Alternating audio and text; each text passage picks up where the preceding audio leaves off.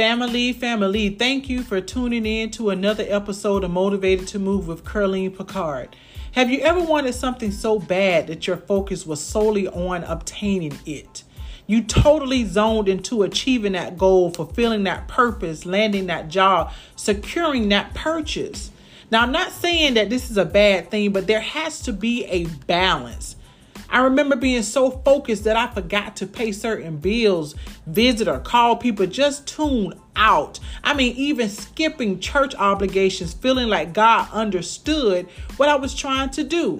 So I motivate you today to assess your walk with Christ. Take the time and question, am I chasing the blessing and the promise and neglecting my relationship with others as well as with God?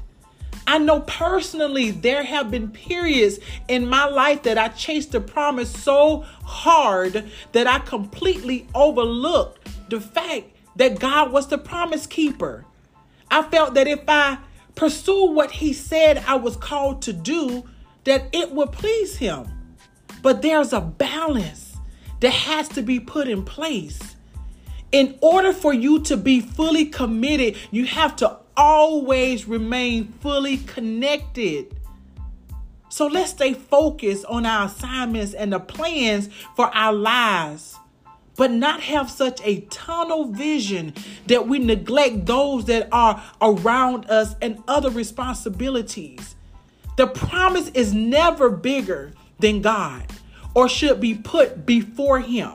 He is our business partner and prayer partner. Let's always acknowledge and include him in our affairs and strive to be faithful to the promise keeper as the promises begin to manifest in our lives. Now go do you.